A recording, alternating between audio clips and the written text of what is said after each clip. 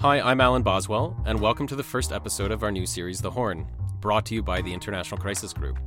The Gulf and Turkey are investing heavily in the Horn of Africa. Their influence and money has upended politics in Somalia and Sudan in particular, and often for the worse. Today we're talking with Elizabeth Dickinson, our senior analyst on the Gulf. Elizabeth has spent years interviewing Gulf officials about their interventions in the Horn of Africa. We just launched a report that includes much of her research. She's here today to tell us all about that. Hi, Elizabeth. Pleasure to be here. Thank you for having me. We have a lot to talk about today on this new report that has just come out. So first of all, set the scene for us. When we talk about the Red Sea as a new power arena, what area of the world are we really talking about?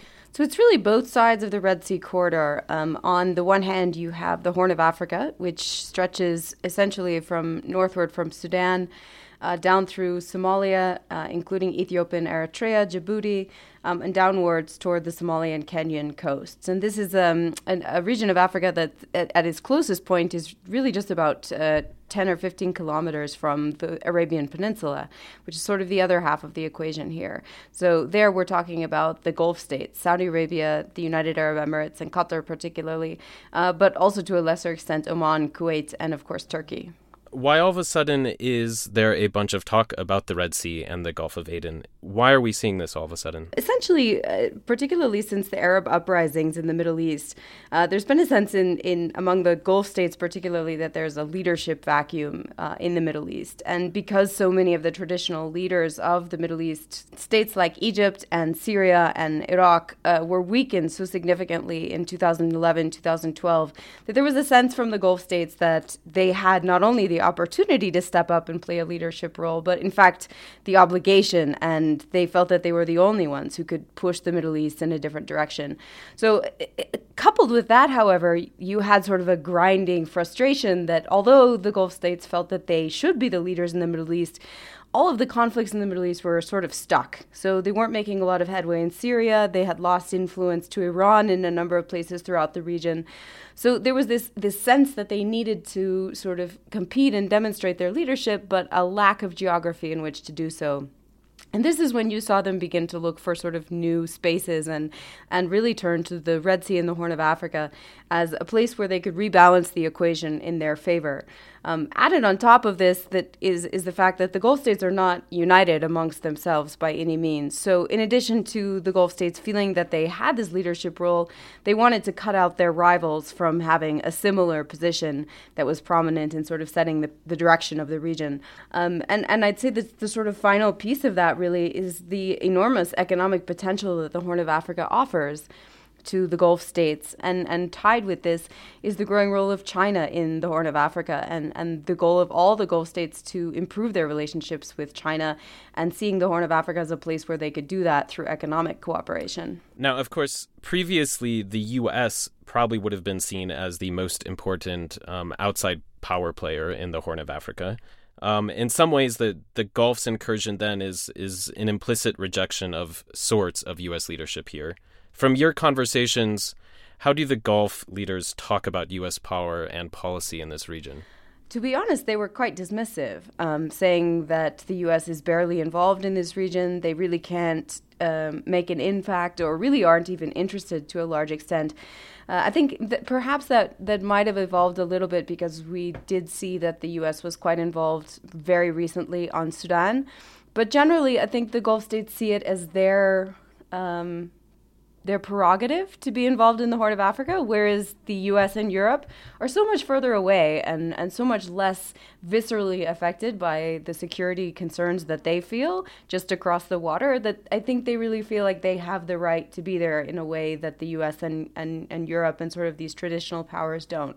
So let's go through these four countries which are really highlighted in the report: Saudi Arabia, the United Arab Emirates, Qatar, and Turkey, and go through them one by one. From your conversations with them, what do they see as their strategic objectives out here, and what are they really going for? So first, let's talk about the Saudis. So all of the Gulf states and Turkey, without exception, say that their primary goal in the Horn of Africa is stability. But how they define that is diametrically opposed. So the UAE and Saudi Arabia tend to prefer sort of I would say, almost short-term stability. They like to sort of control political dissent and use economic growth to really address the grievances that they see as driving political instabilities. Qatar and Turkey's view, I think, is quite different in the sense that they have tended to see popular mobilization as an opportunity, both to address sort of long-standing grievances in some cases, but also more pointedly, I think, to empower some of their allies in the region, particularly among Islamist groups linked to the Muslim Brotherhood.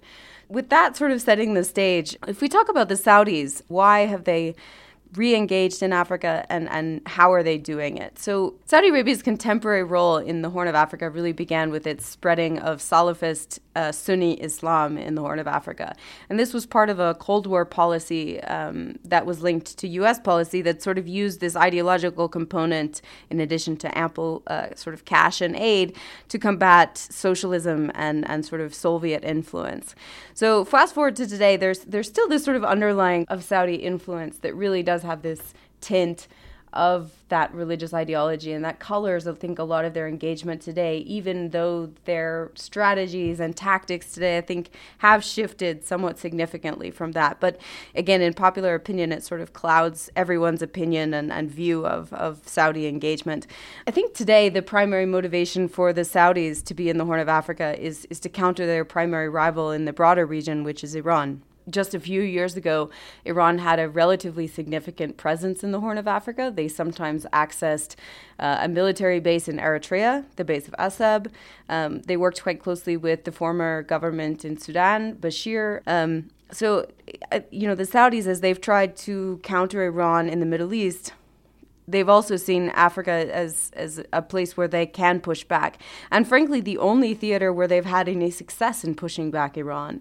I think Saudi Arabia cites great successes in convincing Eritrea and Sudan, as well as Somalia, actually, to break ties with Iran, all since 2015.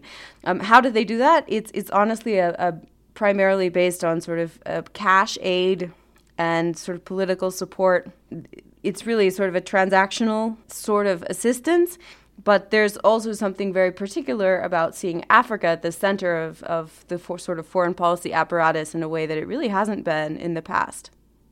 Now, how have we seen MBS and the Saudis really use these tools in the Horn of Africa? Can you give some specific examples?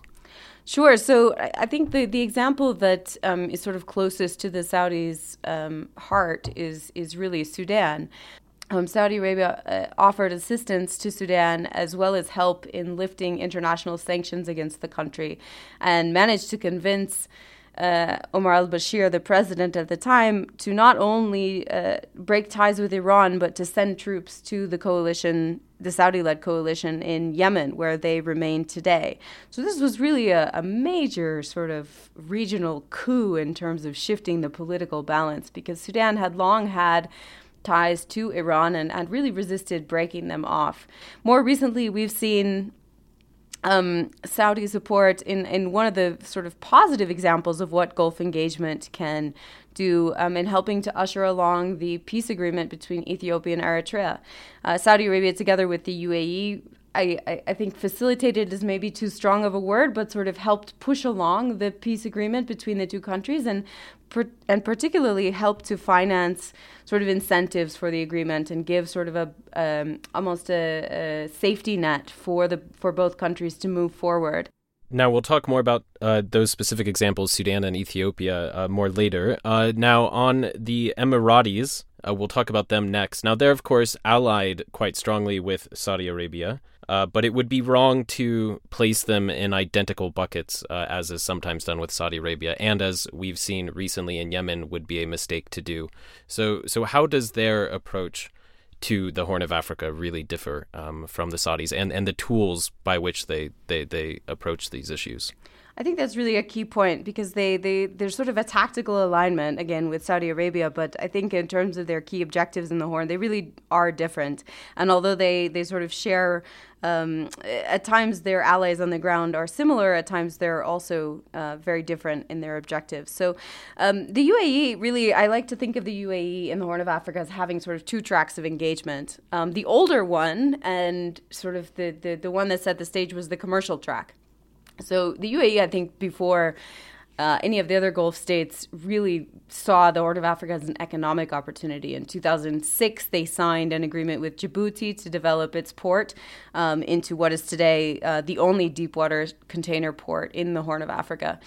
The second track, though, is the sort of strategic and security track. And the strategic track is really very much about combating sort of perceived enemies, and most pointedly, political Islamists and the Muslim Brotherhood, as well as their benefactors. So that primarily means Qatar and, to a lesser extent, Turkey.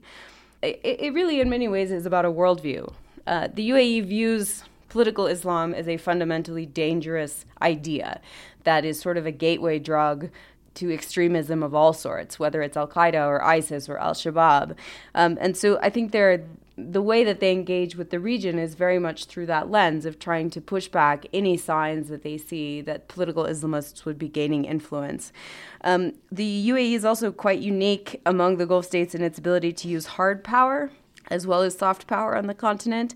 So the UAE has basing agreements in Asab in Eritrea, as well as in Berbera in Somaliland and Bosaso in Puntland. It's also offered security training to local allies, which is something that few other Gulf states have the ability to do at the same level that the UAE does. And in addition to that, they are very hands-on in their engagement with leaders in the Horn of Africa. So one of the things that the UAE has been quite adept at doing is seeing moments of transition and sort of piloting in right at the key moments and making key relationships. We saw this most particularly in Ethiopia when, as the new prime minister took office in April 2018, the Crown Prince of Abu Dhabi, Mohammed bin Zayed, flew to Addis Ababa at the last day of Eid and sort of saw him in person, sort of made a big splash and established a core personal relationship with the leader of Ethiopia that has been really the basis of their engagement going forward. When the UAE expanded its foreign policy so significantly, of course, they made new friends. They also made new enemies, and I think that's something that has surprised them. Yeah, we've seen that blowback quite distinctly in Sudan, where the Saudis and Emiratis drew the very strong ire of the protesters for backing the military junta, and it seems like they're still kind of reeling back from that in a way. So one thing that I think would be helpful, to our listeners and and to me, is to help understand, how do you go about trying to often figure out who's really acting in a particular situation? The way that I like to think about this is that I think what Saudi Arabia and the UAE share is this idea that stability, and by that I mean a lack of political unrest, is the vital component to having a prosperous region. I think where they differ in the details is really about sort of a prioritization of enemies. Again, the Saudis would prioritize sort of Iranian influence.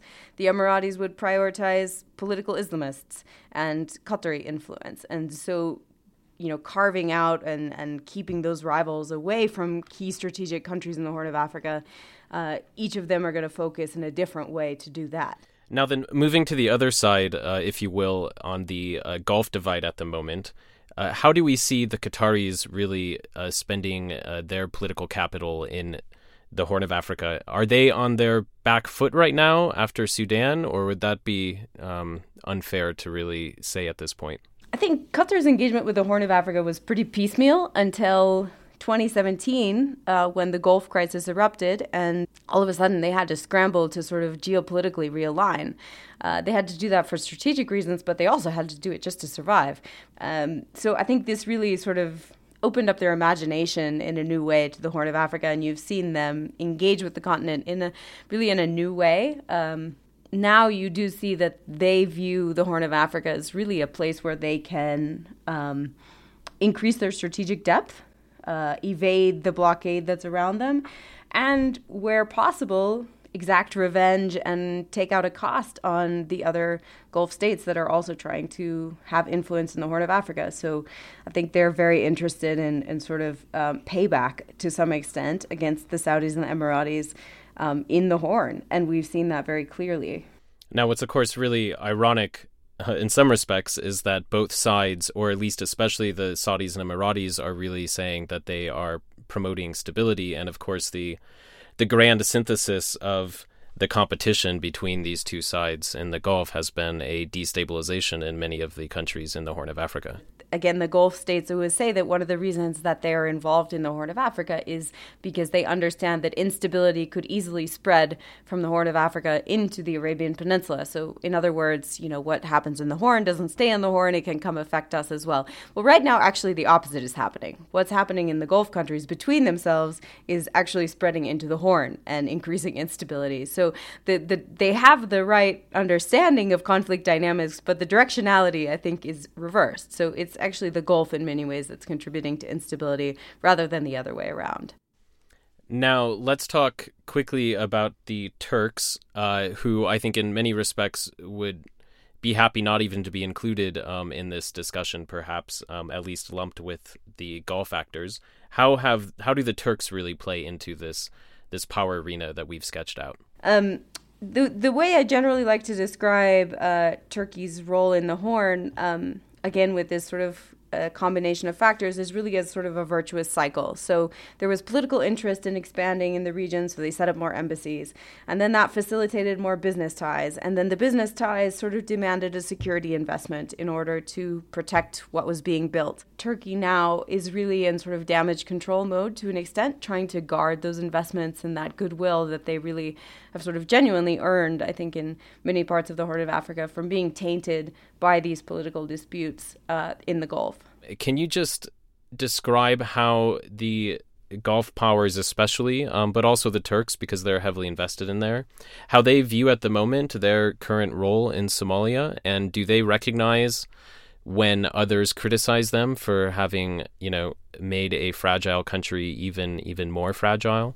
So the Somalia incident, I think, that really crystallized the competition between most pointedly the Qataris and the Emiratis. It really blew up in 2018. Some cash was seized from a UAE plane that had arrived. The Emiratis said it was for a military training program. The government in Mogadishu said it was to pay off, politicians and whatnot. The government in Mogadishu at the time was very heavily allied with Qatar, so there was sort of this taint and this sense that this was really the Qataris and the Emiratis going at each other's throats. I think what's interesting to me is that when we discuss this conflict with Emirati policymakers on the one hand and Qataris on the other, they actually described it as a direct competition and a direct confrontation between their rivals. So, the Emiratis said, wow, the Qataris really, they're really doing well in Mogadishu, but let's see what happens. The Qataris saying, the UAE, they should stay out of Mogadishu because they're not welcome there. So it was really quite above board, let's say, about just how openly these two sides were competing in this extremely fragile country. I think the situation today is certainly, although it maybe seem quieter, it certainly isn't improved. Essentially, you have a government in Mogadishu that is allied with Qatar and also Turkey. And you have a periphery, so the federal member states of Somalia, which have always had a sort of separatist or autonomous tendency, let's say, more closely allied with the UAE. So you have a periphery and a center that are fundamentally disconnected, first because of their own local politics, but then the added layer is these external players who have really solidified splits that already existed within the society. I think the UAE, for its part, they've told us very clearly that they have no interest in working with the central government in Mogadishu as long as the Qataris have such strong influence there.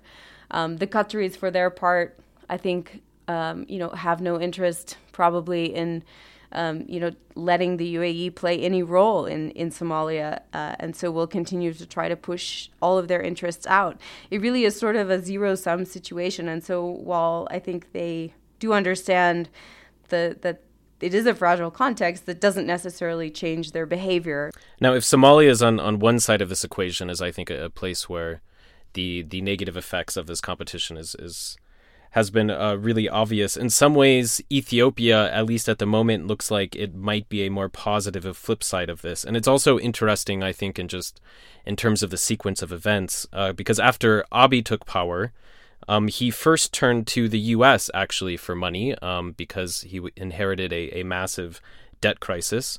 And it was only after being disappointed basically in the inability for the U.S. to to quickly and significantly, assist him, that he then really turned towards the Gulf.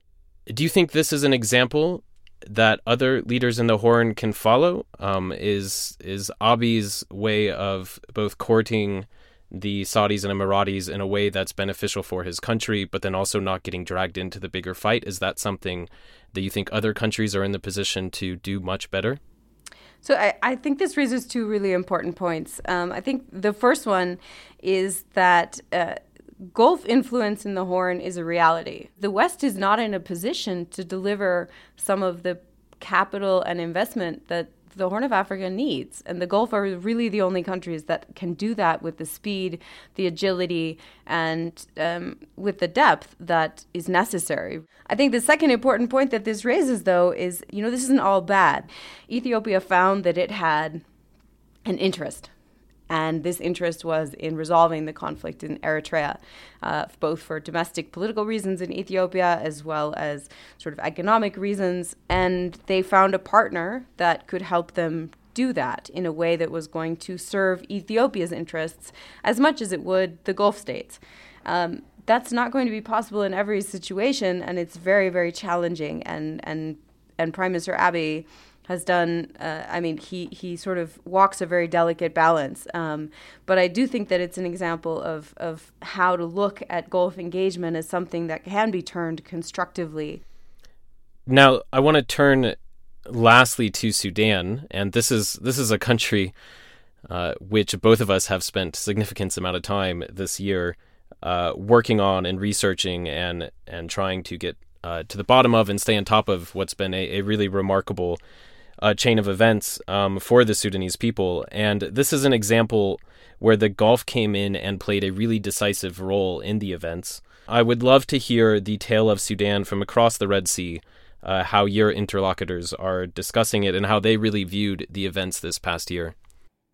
Well, this was really sort of a once-in-a-lifetime opportunity, I think, as the Gulf states saw it. Sudan is a really important country for the Gulf because it sits on the periphery of lots of other important issues for the Gulf. So it's sort of like the keystone in an amalgam of conflicts in the region, whether that's Libya, whether it's Chad, Egypt, of course, which is very core to the Gulf's sort of sense of security, Ethiopia right next door, still undergoing a very fragile transition. President Bashir was, in the eyes of the Saudis and the Emiratis, an extremely capricious ally. He was never decisively in any camp. He played the two sides off of each other, and this was infinitely frustrating to the Gulf. So when it became clear that his regime was very fragile, I think it's fair to say that the Saudis and the Emiratis were eager to take the opportunity to empower their allies in the military who they felt could more effectively deliver on their interests. Now, I think their expectations of how that was going to play out were they expected it to be far easier than it was. Yeah, I mean, just to be clear, they swept in very much in support of the military junta that took power. So whereas, of course, they might have seen it as countering the Qataris from the Sudanese perspective, of course, this looked like them backing the old regime versus the protesters themselves. Exactly. And I think there was very much a sense in Gulf capitals. I mean, the way that it was described to me by Saudi and Emirati officials was really that the whole state apparatus would just remain in place. Everything would stay the same. And then you just sort of swipe left and replace one leader with another. And he stays sort of get a new face, but then all of the structure and institutions remain the same. And this idea was to sort of minimize really the transformation that happened in Sudan and also to minimize the sort of impact of change and any potential chaos that could be injected into the transition that they saw as having the ability to empower their rivals, particularly the political Islamists who had been a part of Bashir's party, but then by the time of his fall were primarily in the opposition. I think, unfortunately, as you know well, this had exactly the opposite consequence. Because they backed the military so strongly and decisively, it injected a level of violence and insecurity, as well as sort of just the real risk of all-out conflict in Sudan in a way that perhaps wouldn't have happened had they not come in so decisively in favor of the military. We understand, for example, from speaking with officials from the African Union that negotiations between the protesters and the military were going far better before the Gulf became so involved to support the military, and gave the military really sort of a cushion, a fallback that they felt safe, sort of delaying compromise or not giving up on core interests that perhaps they would have had to sacrifice had it not been for their powerful external allies. Now, what changed after the June 3rd breakup of the sit-in? The Gulf position, it went from, very much just supporting the military generals to hang on to power, to then pressuring them to actually sign what eventually came to be the power sharing deal. And of course, we understand that there was a lot of backdoor engagement, largely from the US and UK, that really helped create that space for a deal. But that first required the Saudis and Emiratis to really kind of shift tact, if you will, and push for a power sharing government. Yeah, I think that's right. I mean, I think the key point is that incident did push the Gulf to shift tactics, but it did not fundamentally change their strategy. You had this perception, I think, in Khartoum that Saudi Arabia was sort of had sort of driven some of this behavior, if not explicitly by giving sort of consent to such a move, then implicitly by sort of standing so strongly behind the military. The Saudis sort of had the opposite feeling. They were like, we can't control these guys. This is going off the rails. And I think that's one of the things that sort of incentivized them to then work with the US and the UK to really find a sort of off-ramp to this, because I do think that there was a realization in those days that this could head in a very negative direction. My favorite sort of quote that we heard from a Saudi policymaker at the time was, "We want a strong military, not stupid actions." Again, though, that was a shift of tactic. So at the end of the day, did Saudi Arabia or the UAE change who their core allies are in Sudan? No, they are still very closely aligned with the military and the same particular parts of the military that are associated with that massacre. So while they sort of shifted in order to, I guess, de-escalate the immediate situation, they didn't have any sort of shift in their long-term behavior. And I think it's very much sort of something to watch about where this transitional government agreement goes and to what extent the civilian authorities that have been empowered are able to sort of claw back some of their authority from the military that remains very strongly supported externally. So that's actually a really good segue to the final part of this, which is, of course, how we conclude all of our crisis group reports also, which is recommendations. Now, I'd say our recommendations fall mostly into two buckets. And the first one, of course, is that it's important to try to think of how the Horn of Africa as a region, and as particular countries within that region, can really seek to rebalance its relations versus the Gulf. Now, one of the things that has been proposed is a Red Sea Forum, which we agree is a good idea. It is also complicated. Can you explain why? Yeah, so I think one of the challenges of this issue is that it's very big. So the Red Sea Forum, I think, is sort of a first step at just getting some information on the table, sort of bringing conversations above board, making sure that alliances are transparent, and really creating a platform where both sides of the Red Sea can share concerns, share information, and bring some, I guess, new visibility to their engagement. Who's doing what deals, what are the terms, move away from the tendency at the moment, which is bilateral relationships, to multilateral relationships, because this, I think, is something that could improve the Horn's bargaining power, is simply to show up in numbers. Now, the second main suggestion, I would say, is looking outside the Horn of Africa region to looking at how other actors and other power players might try to sway the Gulf against pursuing policies that, we and others would consider destabilizing. Where do you think is the lowest hanging fruit on that? I would say Western allies at the moment haven't figured out how to talk to the Gulf about the Horn of Africa. I think that the Gulf is interested in playing a constructive role. I think they're sort of feeling their way out to do that. And there are these destructive tendencies, and particularly the competition between one another.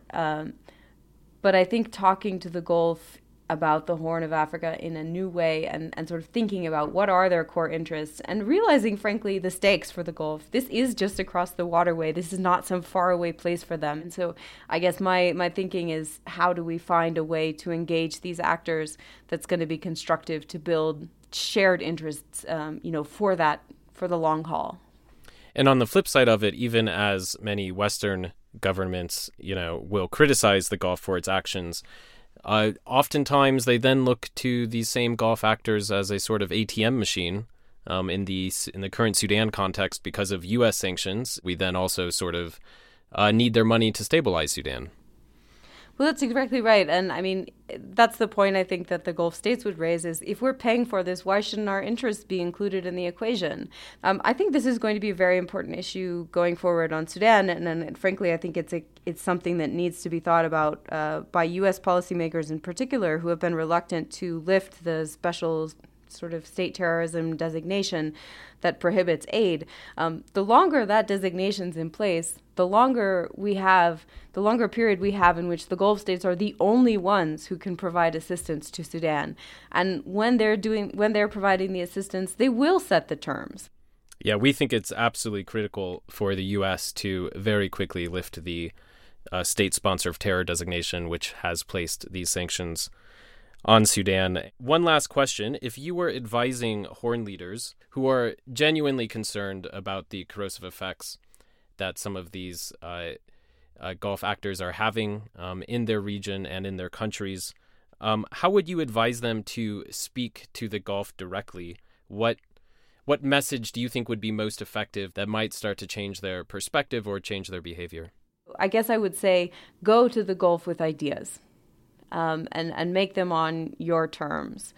And also, frankly, I think it is important, to the extent possible, to show neutrality. And so, of course, we encourage the Gulf states to show neutrality. We should also encourage the Horn of Africa states to show neutrality. Engage with all sides. There's no reason not to do that, not to request investment from both sides, and be transparent about that in your engagement with all actors. All right. Thanks, Elizabeth, and thanks for coming on our podcast. Thank you so much. Really a pleasure. Hey all, thanks for listening. Remember to subscribe. Once again, I'm Alan Boswell. This episode was produced by Maeve Francis.